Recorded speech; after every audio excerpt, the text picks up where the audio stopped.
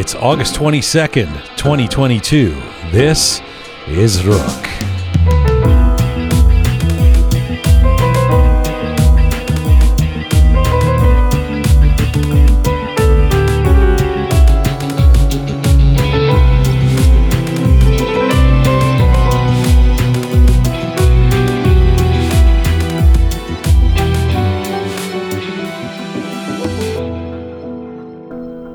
Hi there. Welcome to episode 196 of Rook. I'm Jian Ghomeshi.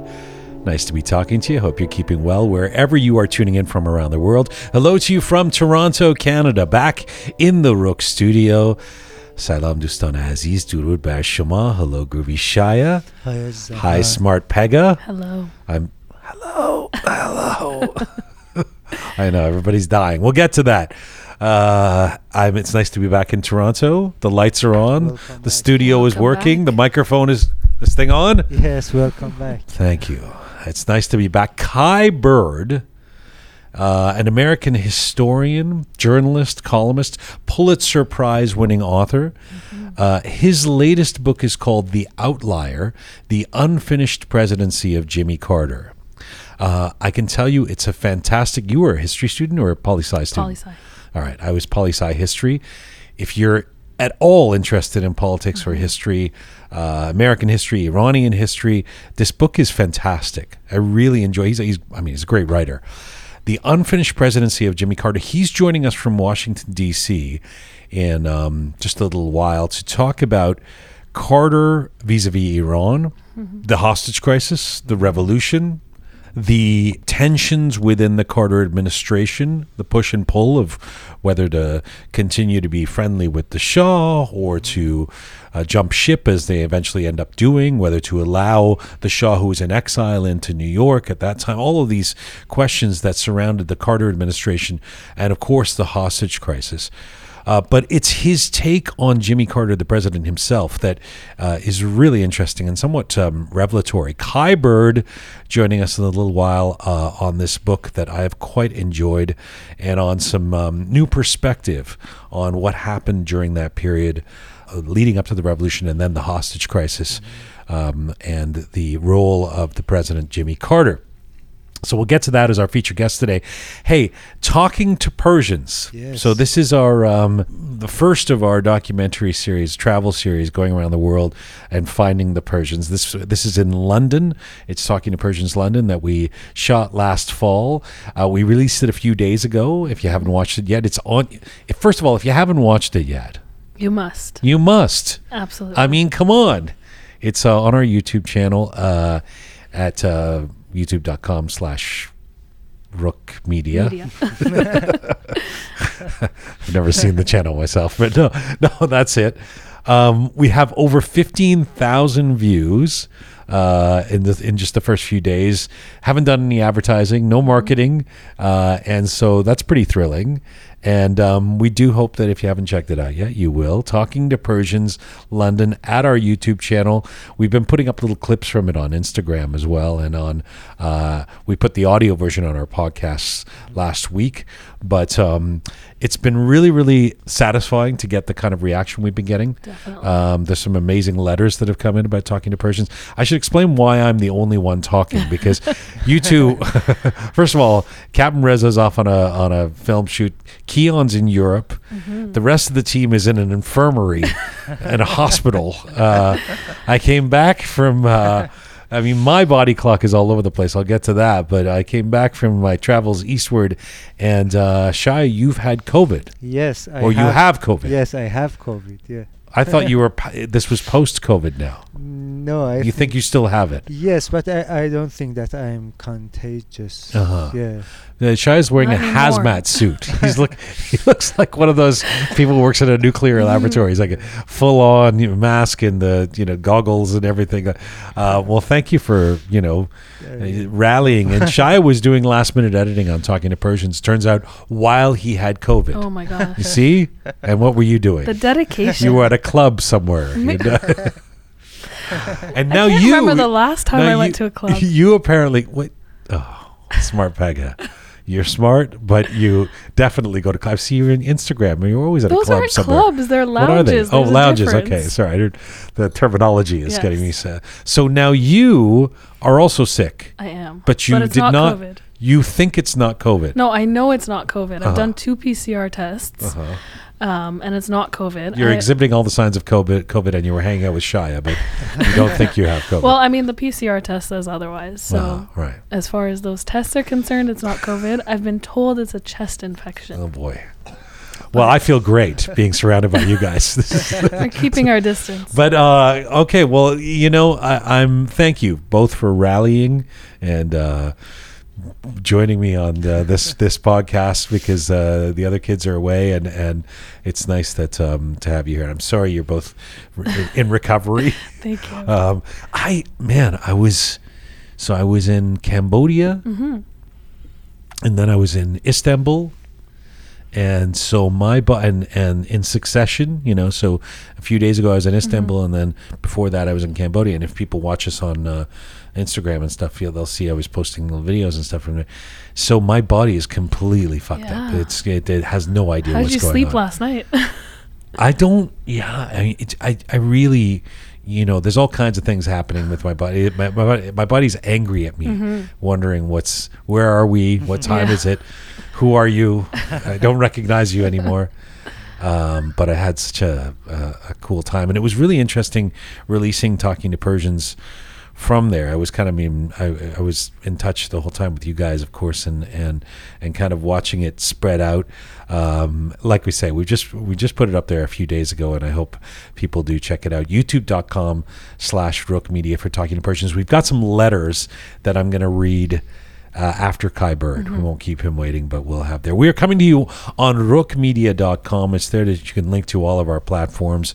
We're on an ongoing mission to build a new audiovisual encyclopedia of Iranian diaspora identity. We are on Spotify, SoundCloud, Apple Podcasts, Instagram, and CastBox. If you like to see some visuals with Rook, switch over to YouTube right now. And if you like your Rook descriptions and bulletins in English and in Persian, check us out on Telegram. Hey, if you want to support us or be part of our mission, you can become a patron of our show by pressing the Support Us button at our website, and or you can become a sponsor. Get in touch with us at info@rookmedia.com. We love sponsors. Yes, we do. Yeah, and we have some sponsors for our Talking to Persian series, and it makes all the difference. So do be in contact if you want to help us out. So now, Shia, you are feeling a little better? Yes, I think so. I mean, it's the first time that I got COVID. Like, You were a holdout. Oh, wow. The rest of us, remember when Keon was giving us COVID a few times? yes, And everybody had COVID, and you were escaping the COVID. Yes. Now that everybody in the world has already had it, Yeah. now you've decided to get COVID. yes. So it's weird. Like, one day you feel good, the other day you feel very tired, and today I'm in I'm a little bit tired, but I can. Yeah. Do you know where you got it? No. You don't have any suspicion? Yes, I do have a suspicion. I went to a birthday party and probably from It's so hard to track, though. I Yeah. mean, there's so many people who are not exhibiting symptoms, but they're carriers, and the people who are exhibiting symptoms but past the contagious period. So I'm really enjoying this new voice of yours. I do too. I like it, actually. Yeah, it's and you are. How long have you been feeling, showing all the signs of COVID, but claiming it's not COVID? Well, I think it was like Thursday night I started to really feel it, but of course I went out all weekend, and so I think I got really. Is it perhaps you're just hungover or something? I really don't drink enough to be this hungover. You I just mean, need some sleep. maybe just some rest. And this is great listening for people. You're just listening here and coughing, and I mean, Raspy fantastic. voice. Jesus. I can tell you that. You asked me about my trip. Yeah, how was it? I was waiting to get to that, actually. Okay, go ahead. Well, first off, I mean, Istanbul I've been to, so I know it's Yes. incredible. Yes. But tell us about the first part of your trip, because I haven't Well, experienced. folks who know me know that I love Southeast Asia. Years ago, I went there the first time and did some worked with a development group organization, and I've just returned there as often as I can because I just love places like Vietnam and Laos and Philippines and but Cambodia being my favorite place, and I have some friends there now, so I go to Phnom Penh, and I just I love the ancient civilization. I love the temples. I love the people. The energy there is. I mean, for folks who've gone to Cambodia, they get it. Mm-hmm. They'll always go, yes, I love it too. And if you haven't gone, you kind of, especially Persians, they're like, "Pashim berim Cambodia." You know, like, why are we going to go to Cambodia? You know, but I'm telling you, it is a really, really special place. Of course, you can go up to the big temples at Siem Reap, Angkor Wat, but Phnom Penh, which is the capital, which is where I go and where I have some friends, it's just a special vibe. Now, this time, I didn't really get off the grid. Okay. That was kind of my hope, but no such luck. It didn't happen. Between checking in on Rook Yeah. and doing a bunch of work and then checking Arsenal scores, I mean, it was. Well, you know, I was going to say, you found a football fan. I saw that post on Instagram. I found football fans everywhere I go. Yeah. I look for Arsenal, you know. So, and yeah, I found a group in Cambodia of Arsenal fans. I mean, that guy posted something about a guy I found on the street. Yeah. But yeah, I found, and in Istanbul, I found a little Turkish contingent of Oh, of wow. Arsenal fans as well. It's like a club, you know. Yeah. And it's a club that, you know, up until the last few weeks was just we were united in misery from the years of difficulty, but now the Arsenal is doing really well, and so it's actually an exciting little club to be in. My team, of course, Arsenal. But anyway, I also spent time in Cambodia, and when I was in Southeast Asia, that is, with I went to an elephant sanctuary. Now, have you ever spent any time with elephants, Shaya? Yes. You have? In Wow. Thailand. Oh, in Thailand. Yeah. You would have gone. Did you go to a sanctuary when you? No. But So yeah, you what? You just encountered them somewhere? no, like the street? there is a city called Ayota and something. But it like taxis there, literally elephant, and people live with elephant. And I spent some time in that city. Yeah, Yeah. it's amazing. I mean, I've been waiting to have this conversation with you. I haven't talked to you much about my trip, but when I spent the day with the elephants, I was thinking about you, Shaya. They're very. Apparently they're very smart. I mean, but they're really lovely. Like they don't. I mean, they're huge. Yeah. You know, but they're very, very. Anybody who's and this.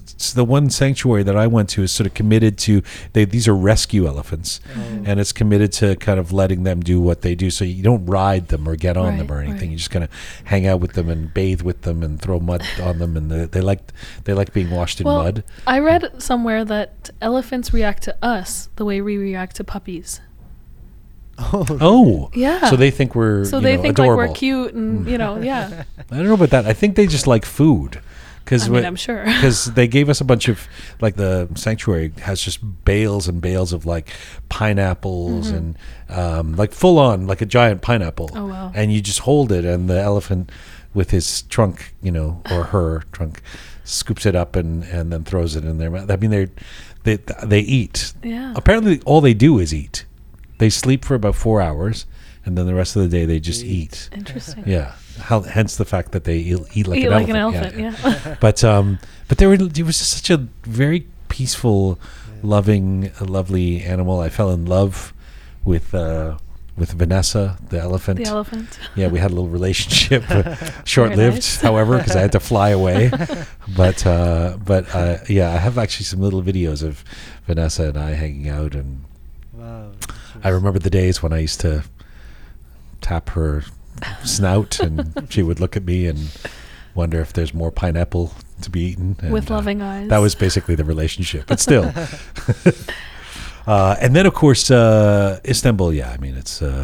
We're hoping to do if you have watched Talking to Persians London, or which is the premise again is going to a different city in the diaspora where we're finding who the Iranians are and what they're up to.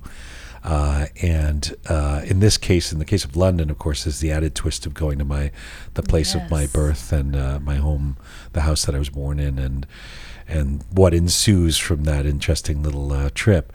But we're hoping to do this in different cities. So if you're listening to us and you have an idea about where we should come and why we should come there, and maybe kind of somewhat alternative in the sense that obviously talking to Persians Los Angeles or talking to Persians Toronto is going to be a no-brainer in terms of finding a large community there. But there's some places that we're talking about going to that that have fertile or growing Persian communities that you wouldn't necessarily think of. Anyway, Istanbul's, again, a little bit more obvious, but there's a huge and growing Persian community there.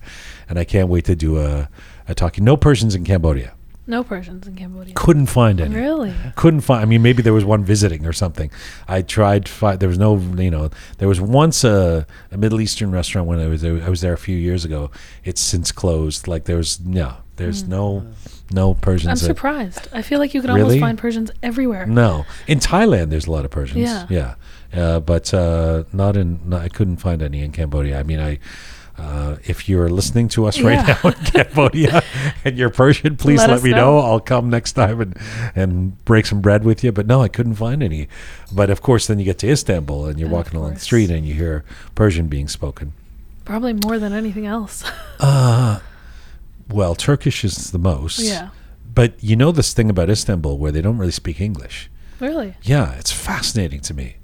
It's fascinating that English is the lingua franca of the world now.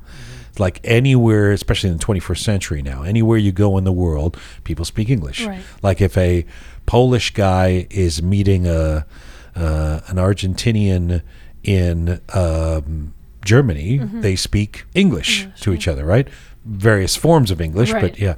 But in Istanbul, I mean, you get in a cab, and I had to sort of speak broken Turkish using Google Translate. Yeah, there was just no. Wow. Yeah, and I found this regularly in Istanbul. It's very interesting to me. A global city, a cosmopolitan Yeah. city, a city that depends on tourism, but Is it there's that very they little don't English. speak it, or is it that it's more of a pride thing that they don't want to speak it? You know, I asked a couple of Turkish folks about this. It's very nationalistic culture. Right. The Turks are very proud Yeah. of Turkey, and good for them, you know. But I don't know if that's the reason. I actually don't know what the reason is. There's less of a premium on learning it, I guess, maybe. I mean, I would guess at this point, based on the audience that we have, that in Iran there's more people speaking English than for there are in sure. Turkey. You think so for sure? Oh, definitely. I mean, recently, anyone who I talk to who has recently come from Iran here speaks perfect English. Yeah. And it's always been a question for me, like, where is it that you're learning or You're not speaking including or- Shaya in that one. No, but really, I think it's something that a lot of people pursue in Iran now, or at least from what I've experienced. Yeah, for sure. There's definitely, yeah. I mean, again, I'm surprised. In Turkey, there was a lot less of that. A lot of hand gestures for, please order, please give me this. I can't get enough of Turkish street food. I will. I could just every day. That would be my my mission to find some more street food. And it's such a and Istanbul, of course, being for folks who haven't gone there. I know we have an audience in Turkey. I'm guessing a bunch of the folks listening are in Istanbul, but it's all about being the nexus. It's the meeting place of East and West, of Asia and Europe, of Christian and Muslim, of old and new, of modern, and I mean it's just such a fascinating place. It's the only place I can think of in the world where you come out of you could come out of some very Western type of nightclub at 4 or 5 in the morning and then hear the prayer call, across the city. And Yeah. I mean, where do you get that, right? So it's a pretty special place. So we have to do a Talking to Persians Istanbul. Definitely. I feel like it's going to be 5 episodes long, though. 5 hours. Like how do you do one? Yeah. There would be so much to Even with see. London, we had so much content, and we had to distill it into to 1 hour. It wasn't easy. Next time in Cambodia, you come with me, Shai. You lived in Thailand for a while. Yes. And you love that part of the world. It's like heaven. Yeah. Why did you ever leave there then? Why didn't you stay in Thailand? I went to United States in seeking a better life, but when I get to United States, It wasn't so much better. I understood that Thailand was the place. What did you love about living in Thailand? There is absolutely no judgment over there. You wear whatever you want, and always people laugh at you, and I live at peace, you know, Mm. like that's the best definition. Peace lives there. Yeah. Mm. Yeah. Well, if you think that, I mean, I Thailand is beautiful and lovely people, and but I found it. I always do find it, and you have to kind of fly through Bangkok. I was there for a couple of days to get to Cambodia or Yeah. something like that. But compared to someone like Cambodia, it's very touristy. You know, yeah. Cambodia is, you remove all of that, and you're just in a kind of, and it's a place that's just been through, kind of like Iran, except Cambodia's sort of on the other side of it now compared to Iran, but really, really turbulent last half century, and these people are resilient, and they've gone through that, and they still have a smile on their face, and they're welcoming, and they want to speak English, and it's just a very special place. I think next time I go to Cambodia, you must come. You must come for sure. Yeah. and then we'll be close to your Thailand, your Sydney. You have family in Australia. Yeah. We got to get you to that part of the world. Sure. Hey, coming up on this program, Kai Bird, of course, joining us in a little bit. Next week on this show, in the Rook Studio. You ready for this? 25 Band. Yes. The dynamic duo who've done huge things in Persian music, big stars. They're going to be in the Rook Studio. It's going to be lovely to have them here. 25 Band here, and also in the coming days on Rook, Behzad Baloor in the Rook Studio makes his return, this time in our studio. So we look forward to that, and much more coming up in September on Rook. In the meantime, a big thank you to Hamid Reza Safipour for helping to make this episode of Rook get to your ears and eyes. Hamid Safipour Luxury Custom Homes, if you're in the Toronto area or an Iranian Canadian, you probably know the name Safipour. Hamid himself got his master's in civil engineering and got into the field of building and consulting on luxury homes over 3 decades ago. And in the last 20 years, Team Hamid and Nina have made the Safipour name one of the tops in the business, a name you can trust to buy your dreamland and build your dream house. Safipour Luxury Homes have now teamed up with Remax, and they're moving into also doing exotic high-rises that are beyond things we've seen in Toronto before. If you're thinking to buy or sell or build your dream house, if you are anywhere near the Toronto area or interested in buying here, get in touch with Safipour. Safipoor, Safipour.com. Thanks again to Safipour for being a sponsor of Rook.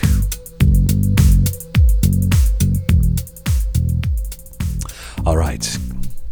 Smart Pega and Groovy Shia will get to some letters about talking to Persians in just a little bit, but let's get to our featured guest. There is no event more impactful on the cleavage between Iranian and American relations in recent decades than the hostage crisis of 1979. This was the event that began on November 4th, 1979, when student activists or militants in Iran seized 66 American citizens at the U.S. Embassy in Tehran and held 52 of them hostage for more than a year. The crisis took place during the chaotic aftermath of Iran's Islamic Revolution, and the precipitant for the crisis was a raging anger towards the United States on the part of the revolutionaries in Iran, and particularly anger at the administration of President Jimmy Carter for allowing the exiled and ill Shah of Iran, who was deeply unpopular at this point and had fled the country, to seek and receive asylum in America. This followed a confused and vacillating period where President Carter had, of course, supported and then not really supported and then not at all supported the Shah as revolution occurred in Iran. And the event marked a major political liability for Carter. Indeed, the hostage crisis would hang over his neck for the final 444 days of his presidency. So what was the role of Jimmy Carter vis-a-vis the Shah, the revolution, and the hostage crisis? And how might there have been any other outcome if Carter had managed his foreign affairs differently? Well, to reflect on these questions, I'm joined by a Pulitzer Prize-winning author who has recently published a book about Carter and this very subject. Kai Bird is an American historian, journalist, columnist, and acclaimed author who has gained global recognition for his biographies of political figures.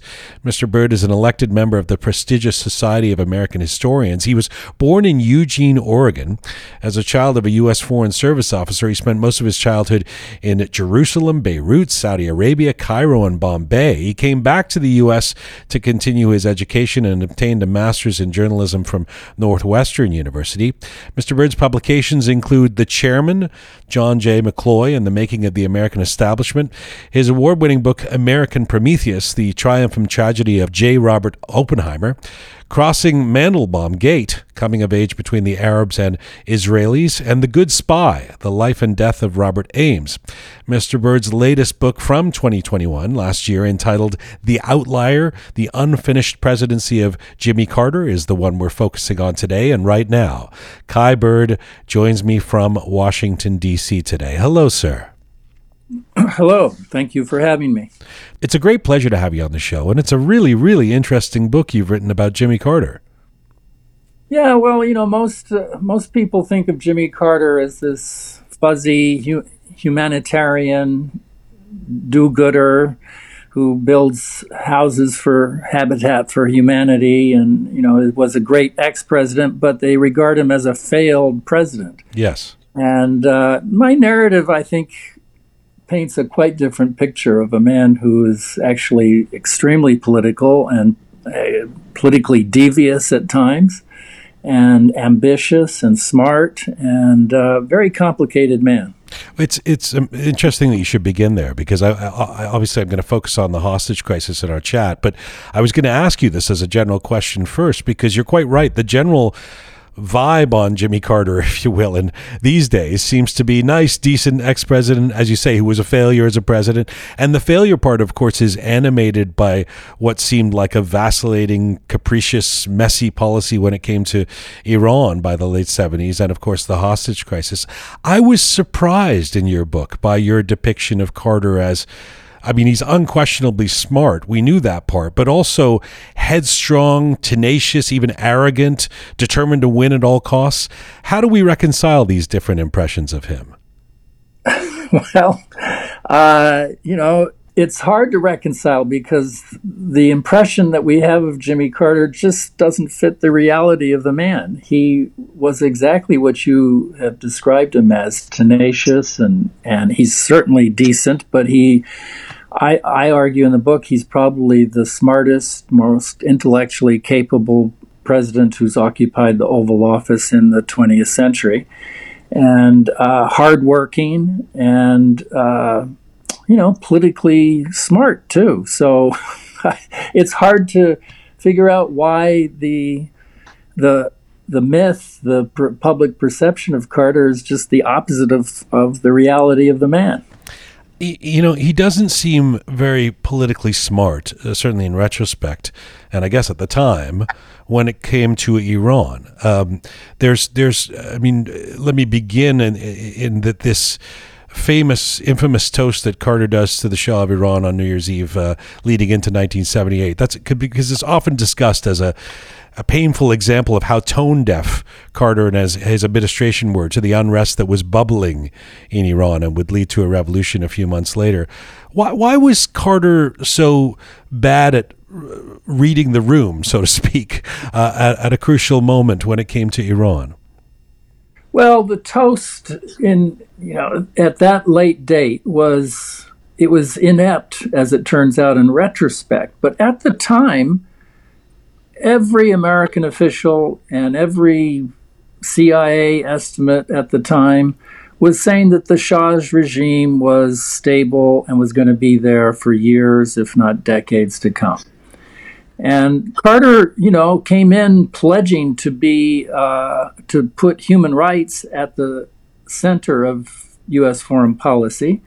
And so he was actually inclined to be rather critical of the Shah's regime, but he was persuaded that, the Shah was there. He wasn't going anywhere. It was a stable regime.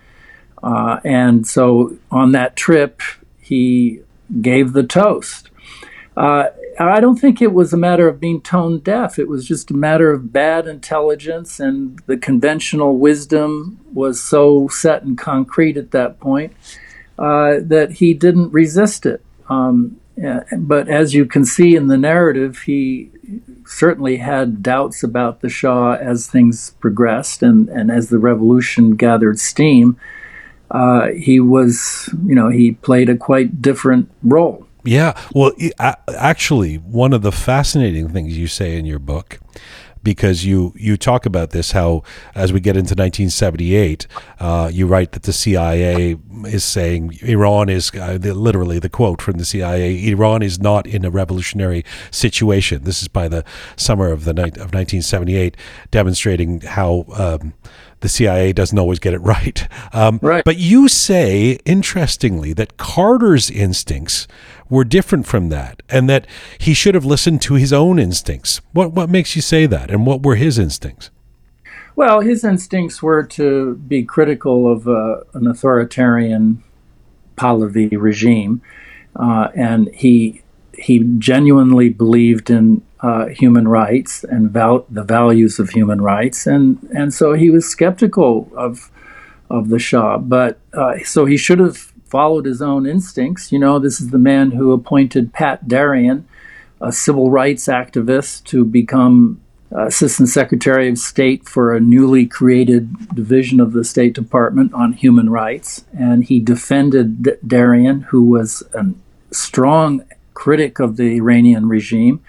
And, people like Zbigniew Brzezinski, his national security advisor, was sort of a typical Cold War hawk who thought of the Shah as an ally and an ally against the Russian communist bear.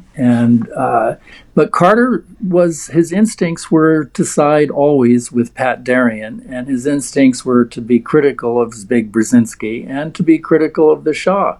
So as the revolution suddenly got started in September of 78 with street demonstrations, Carter took a 5-minute break from his negotiations with Anwar Sadat the phone call in Camp David to have a phone call with the Shah and remonstrate with him, saying, I hope you can respect human rights and also restore law and order, but respect human rights. And that was the end. Well, the call happens on September 8th, 1978, right after the army has opened fire on a massive crowd of thousands in Tehran's Jaleh Square. Exactly. Yeah. And so Carter's at Camp David with Sadat and Begin, and he calls the Shah. I mean, what happens in this call?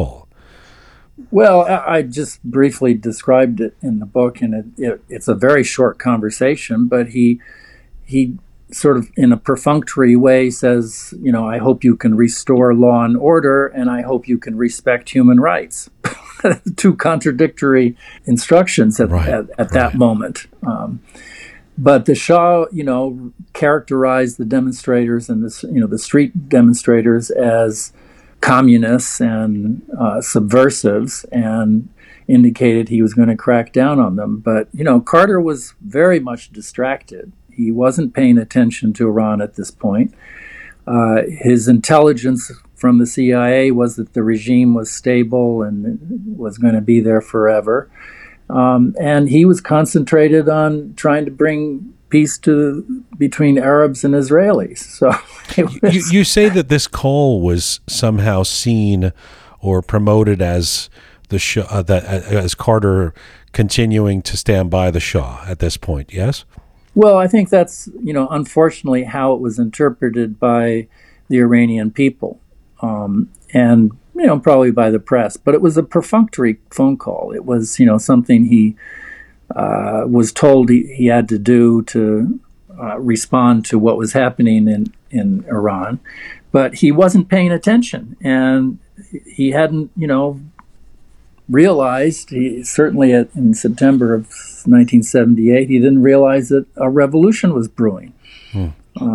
But he did make the point that the Shah should pay attention to human rights and try to respect the human rights of all Iranians. But this was, It was, as I said, it was a perfunctory phone call. It also really, as you point out, it underscores the paradox at work here, right? Which is, please respect human rights. Also, please crack down on the protesters. So, I mean, what's the advice there? And that seems to be a symbol of what happens in this period with the Carter administration. How significant is the rivalry at this point that's taking place in the Carter admin between, specifically when it comes to Iran policy, between, as you say, Carter's national security advisor, Brzezinski, and his Secretary of State, Cyrus Vance? Right. Well, it was very significant. And as the revolution grew more and more ominous as such, and the street demonstrations grew more, took to the streets and threatened the regime, Brzezinski and Cy Vance began to argue about how to respond to this. And Carter, again, his instincts were to side with Cy Vance, who argued that we can't intervene, we can't launch a coup d'etat, we can't control the situation, whereas Zbig Brzezinski was arguing, we have to show that we are standing by our longtime ally, the Shah. We have to consider a possible green light for a coup d'etat. Brzezinski was again playing the sort of Cold War hawk, and Cy Vance was saying, no, let's calm down now. The intelligence is mixed now. We don't know what's going to happen. We're not in control of the situation. We have to be prepared for perhaps the Shah falling. And by December, within just a few months, people forget how quickly this happened. Right. By December, it was clear that the Shah was on his way out, and they brought in George Ball to do a quick review of all the intelligence, and this veteran diplomat bluntly said, we've got to cut our losses. The regime is falling apart, and there's no chance for its survival. So we have to prepare the way to try to deal with the successor regime, whoever they may be.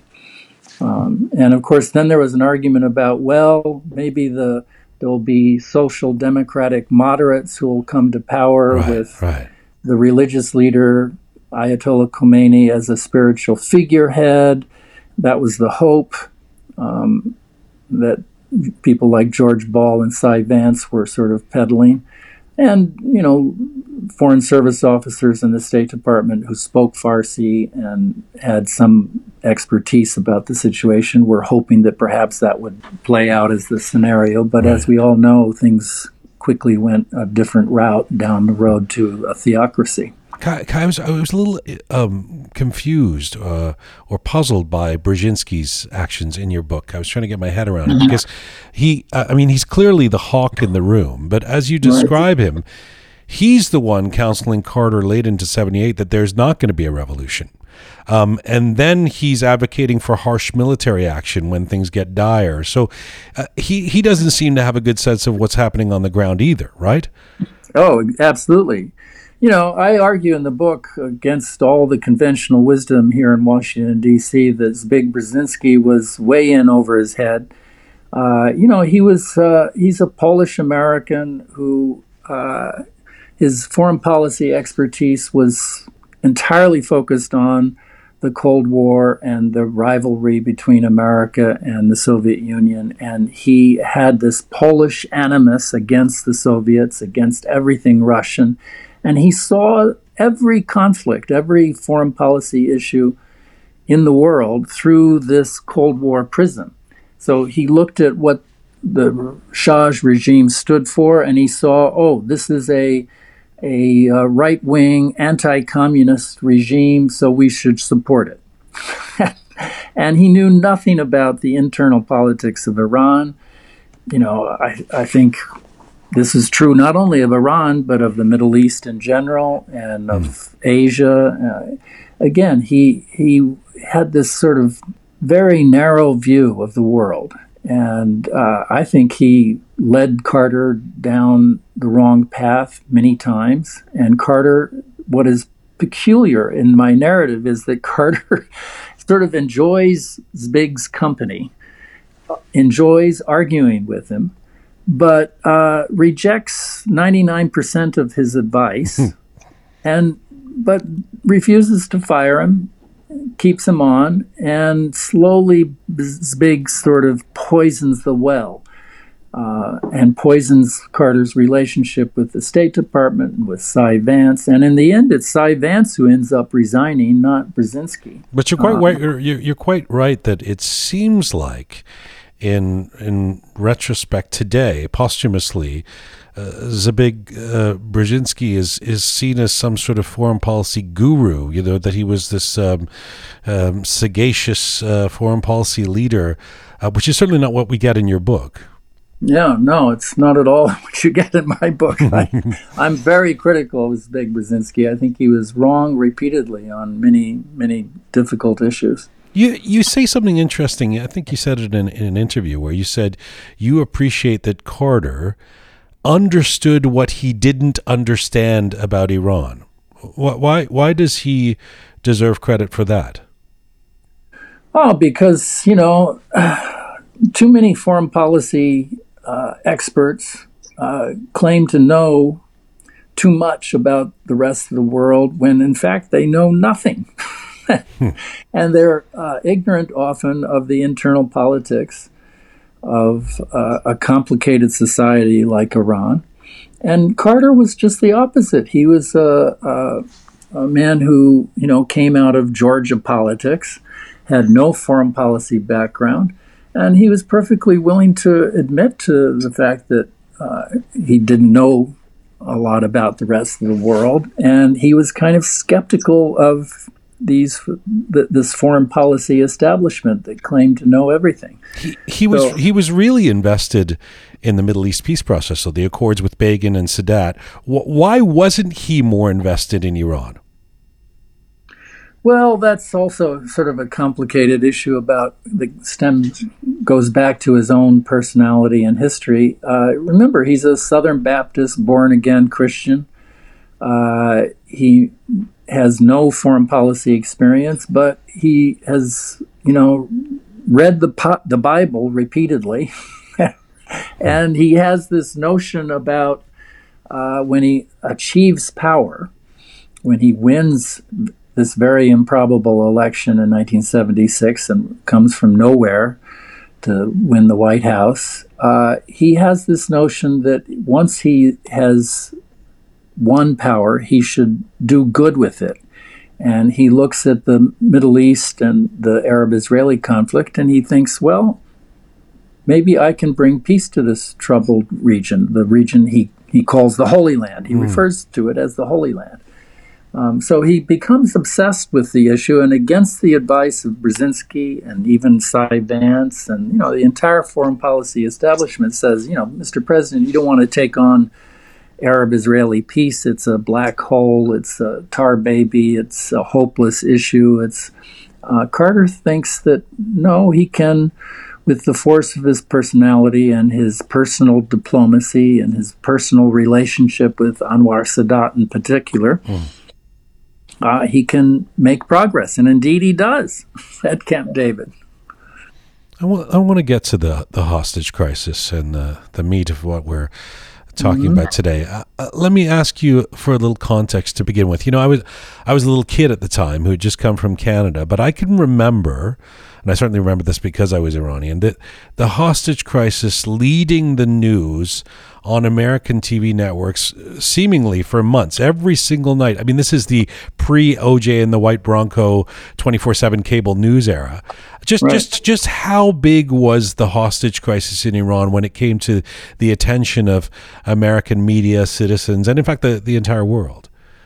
Oh, it was an enormous story. And, Nightline made its name with Ted Koppel starting that news program, and that was on very late every night. And it would start with, well, this is day 23 of the hostage crisis, or day 340 of the hostage crisis. And it was, agonizing. And they would report in great detail about the back-channel negotiations of attempting to get the release of the hostages. And it was an enormous story, and it was deeply politically damaging to the Carter presidency. And ironically, he actually was not responsible and tried to do everything to prevent the hostages from being taken. And he actually predicted, in his diary, he made a prediction months before the hostages were taken, that if he gave political asylum to the Shah, he was afraid that American hostages would be taken at our embassy in Tehran, and then what would he do? That's a perfect segue. Thank you, because that's where I wanted to go with this. The immediate precipitant for the student action of seizing the U.S. embassy in Tehran was the exiled Shah being allowed refuge in America. Why, after strongly resisting the idea, did Carter relent and allow the Shah, who was in exile and dying of cancer, to enter the U.S. for medical treatment? Why did he give in to Kissinger and Rockefeller? Yeah, that again, it's a tragedy, and I think no longer a mystery. We know what happened, but the Shah goes into exile, and initially to Egypt, and then Morocco, and for months, Carter is badgered by Henry Kissinger, a retired national security advisor, and David Rockefeller, the chairman of Chase Manhattan Bank, and John McCloy, a powerful Wall Street lawyer. And they actually set up a private lobbying operation dubbed Project Alpha, and they appropriate money for this to hire a publicist, and they assign a lawyer from McCloy's law firm to work full-time on this, and they set out a schedule of where every week someone in the Carter administration is called up or taken out to lunch and lobbied to stand by the Shah, our old friend, and give him political asylum. And Carter says no repeatedly for months and months. And because he thinks this is going to ignite. He looks at the Shah as a deposed dictator. Why should we do anything for him at this point? And yes, there will be some political consequences perhaps in Iran, and this will make our relations with the new regime even more difficult. And what's the upside to it? And the upside, he's told by Henry Kissinger and McCloy and Rockefeller, is, well, we have to show that we're standing by our allies, our old friends. This is, it was political theater, but in fact what was going on was that behind the scenes, Chase Manhattan Bank, I believe, was trying to get access to money. They had at risk $500 million in loans that the Shah had taken out. And remember, they persuaded Carter to freeze Iranian assets. Right. And so they were trying to get, it was all about money. But that explains McCloy. Is that also Rockefeller and Kissinger's very much it was Rockefeller. And Kissinger went along with it. And, Kissinger also, I'm sure, truly believed in the argument that we have to show the rest of the world that we stand by our former, our long-standing friends, regardless of whether they're in or out of power. It was ridiculous, and Carter understood that it was bad diplomacy and might have terrible consequences. But finally, in late October of '79, when he learns that Cy Vance has changed his mind because of the information that the Shah is sick with cancer and is ailing and needs medical treatment in New York City. So again, on humanitarian grounds, Carter finally gives in and agrees to allow the Shah to come to New York. And of course, 4 days later, this precipitates the hostage crisis. How misguided do you believe this decision would prove to be, and how do you believe the course of history would have been different if Carter had not let the Shah in? Yeah, I think if Carter had appointed George Ball as his national security advisor instead of Big Brzezinski, this never would have happened. and history would have taken a different course, and the Shah would have gone into exile, and there would have been no hostage crisis. I don't think Carter could have done anything to stop the revolution.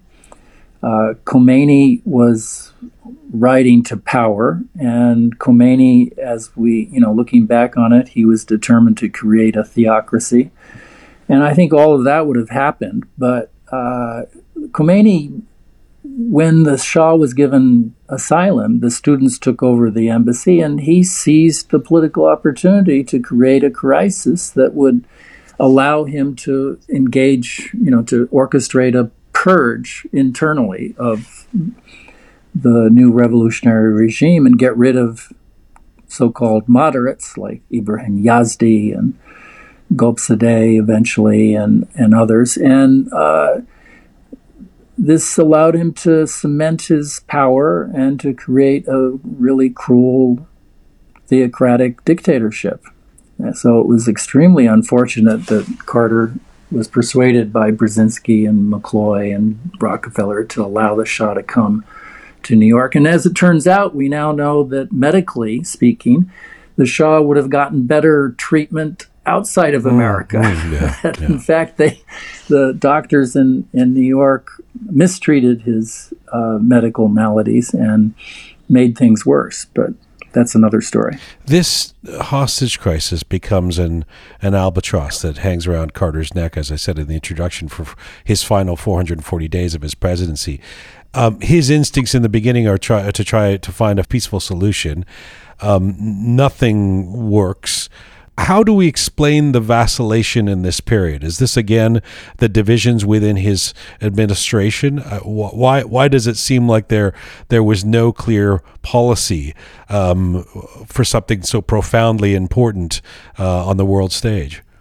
Well, again, I would take issue with the word vacillation. I don't think he vacillated. In fact, he decided from the very beginning that he was not going to use force, as Brzezinski, for instance, was urging him to do, because he feared that using force in this situation would endanger the lives of the hostages.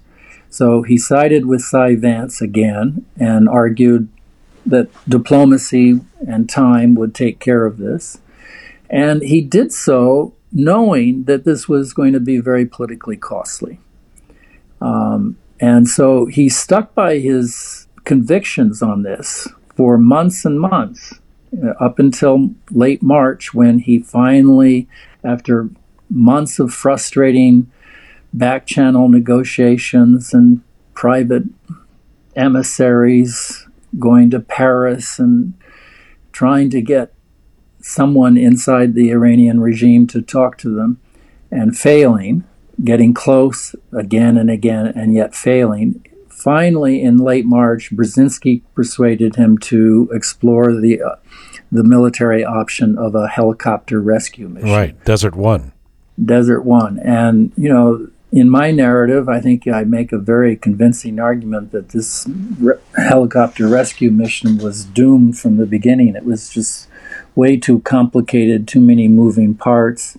If the helicopters had not had mechanical failures, and some of them had been forced to turn back, and if they'd actually made it into Tehran with the rescue operation, dozens of people would have been killed, Iranian and probably many of the American hostages. It was a disaster, and it was a disaster in what happened in the end. It Pretty bad look for Carter at that point, and it was a political blow to Carter. Yeah.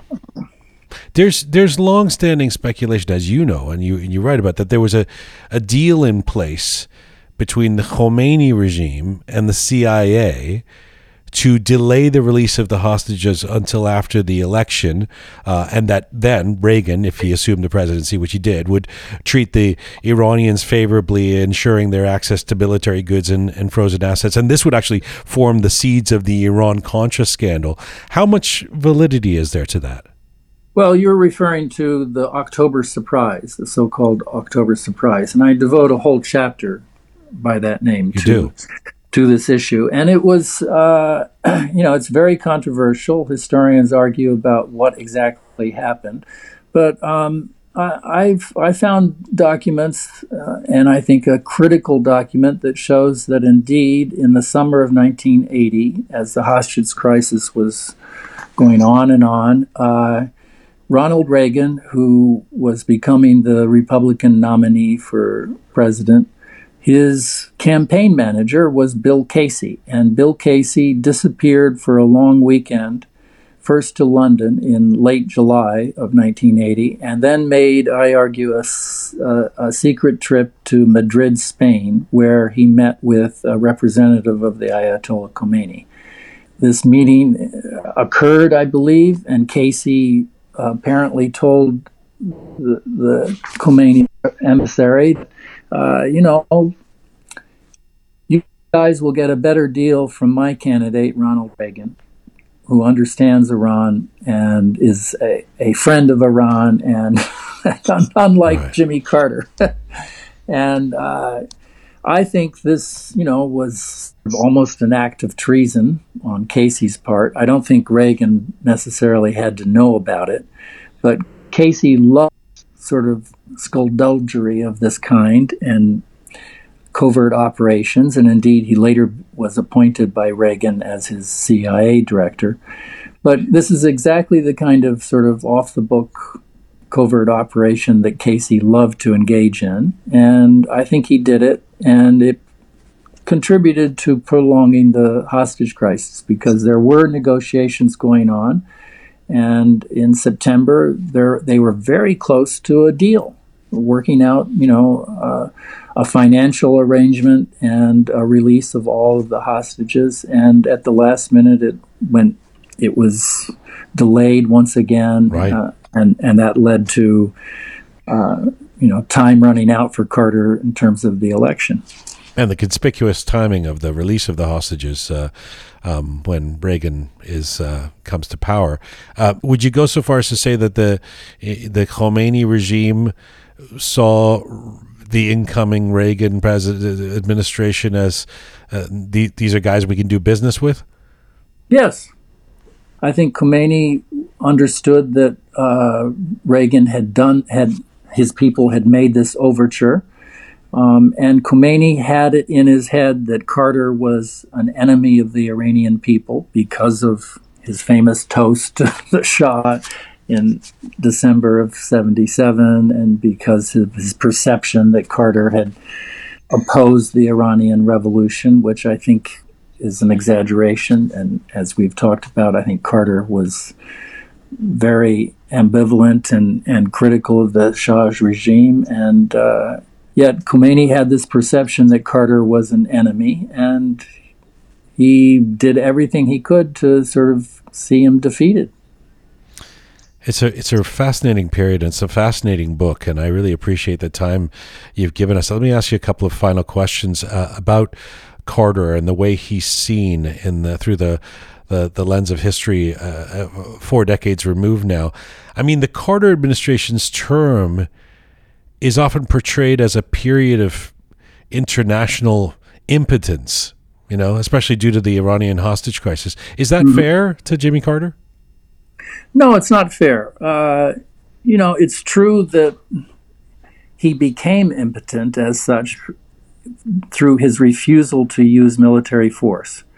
If he had, right after the hostages were taken, if he had mined the Iranian harbors or launched air raids and killed a bunch of people and maybe saw some of the hostages killed, he would have been more popular. That would have been a politically advantageous thing for him to do. But Carter really had principles, and he was willing to sacrifice his own political capital to do the right thing. And he did this not only, with regard to Iran, he did this in his dealings with Israel, which is why he is so unpopular in Israel even to this day. He did this repeatedly on domestic issues. He was the kind of rare politician who decided that once he had achieved political power, he was going to do the righteous thing. And his wife, constantly was nagging him, Jimmy, please, why don't you postpone some of these more difficult issues like the Panama Canal Treaty or Middle East peace to your second term? Don't you want to get reelected? And Carter, insisted that he needed to do the right thing when he had power. And it made him a righteous president and sometimes an extremely effective and powerful president, but it also led to his political vulnerabilities, and ultimately he, lost his chance for re-election because of the Iranian Revolution, because he had ticked off liberals in his own party and stimulated a challenge by Ted Kennedy for the Democratic nomination. He alienated some of his own political allies in an effort to do the right thing. Well, in terms of what he actually did do, and sort of ending off where we started with that idea that persists now of Carter as the nice guy, decent ex-president who was a shitty president. You write on Jimmy Carter, this is your words, no modern president worked harder at the job and few achieved more than Carter. That's certainly not the way he gets treated by the media or opinionators in reflecting on great American presidents these days, but from the past, where Carter tends to always rate quite low. What are they missing?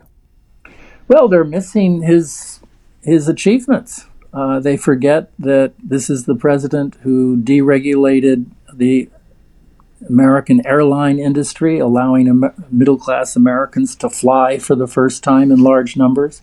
He deregulated the trucking and railroad industries. He deregulated natural gas, which eventually led to America's boom in natural gas and fracking and energy independence. He even made it possible for Americans to drink decent beer with the deregulation of the alcohol industry, which allowed boutique breweries to pop up in cities all over America.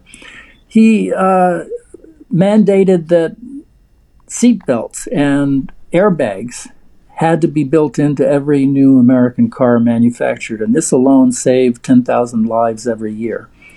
Abroad, he passed the Panama Canal Treaty. He negotiated a SALT II treaty. He negotiated the Camp David peace accords that took Egypt off the battlefield for Israel for 2 generations. And yet Carter, despite all these achievements, because he was defeated, because he was a one-term president, because he was followed by Ronald Reagan and this sort of conservative revolution that changed America, he's regarded as politically ineffectual and weak. But it's a ahistorical tale, and my book, I hope, does much to sort of set the record straight. Kai Bird, it's been a great conversation and a great education. I thank you for this today. Thank you. Thank you for having me. Kai Bird, an American historian, journalist, and columnist, and the acclaimed author of his latest book, and this is from 2021, entitled The Outlier, The Unfinished Presidency of Jimmy Carter. Kai Bird joined me from Washington, D.C. today.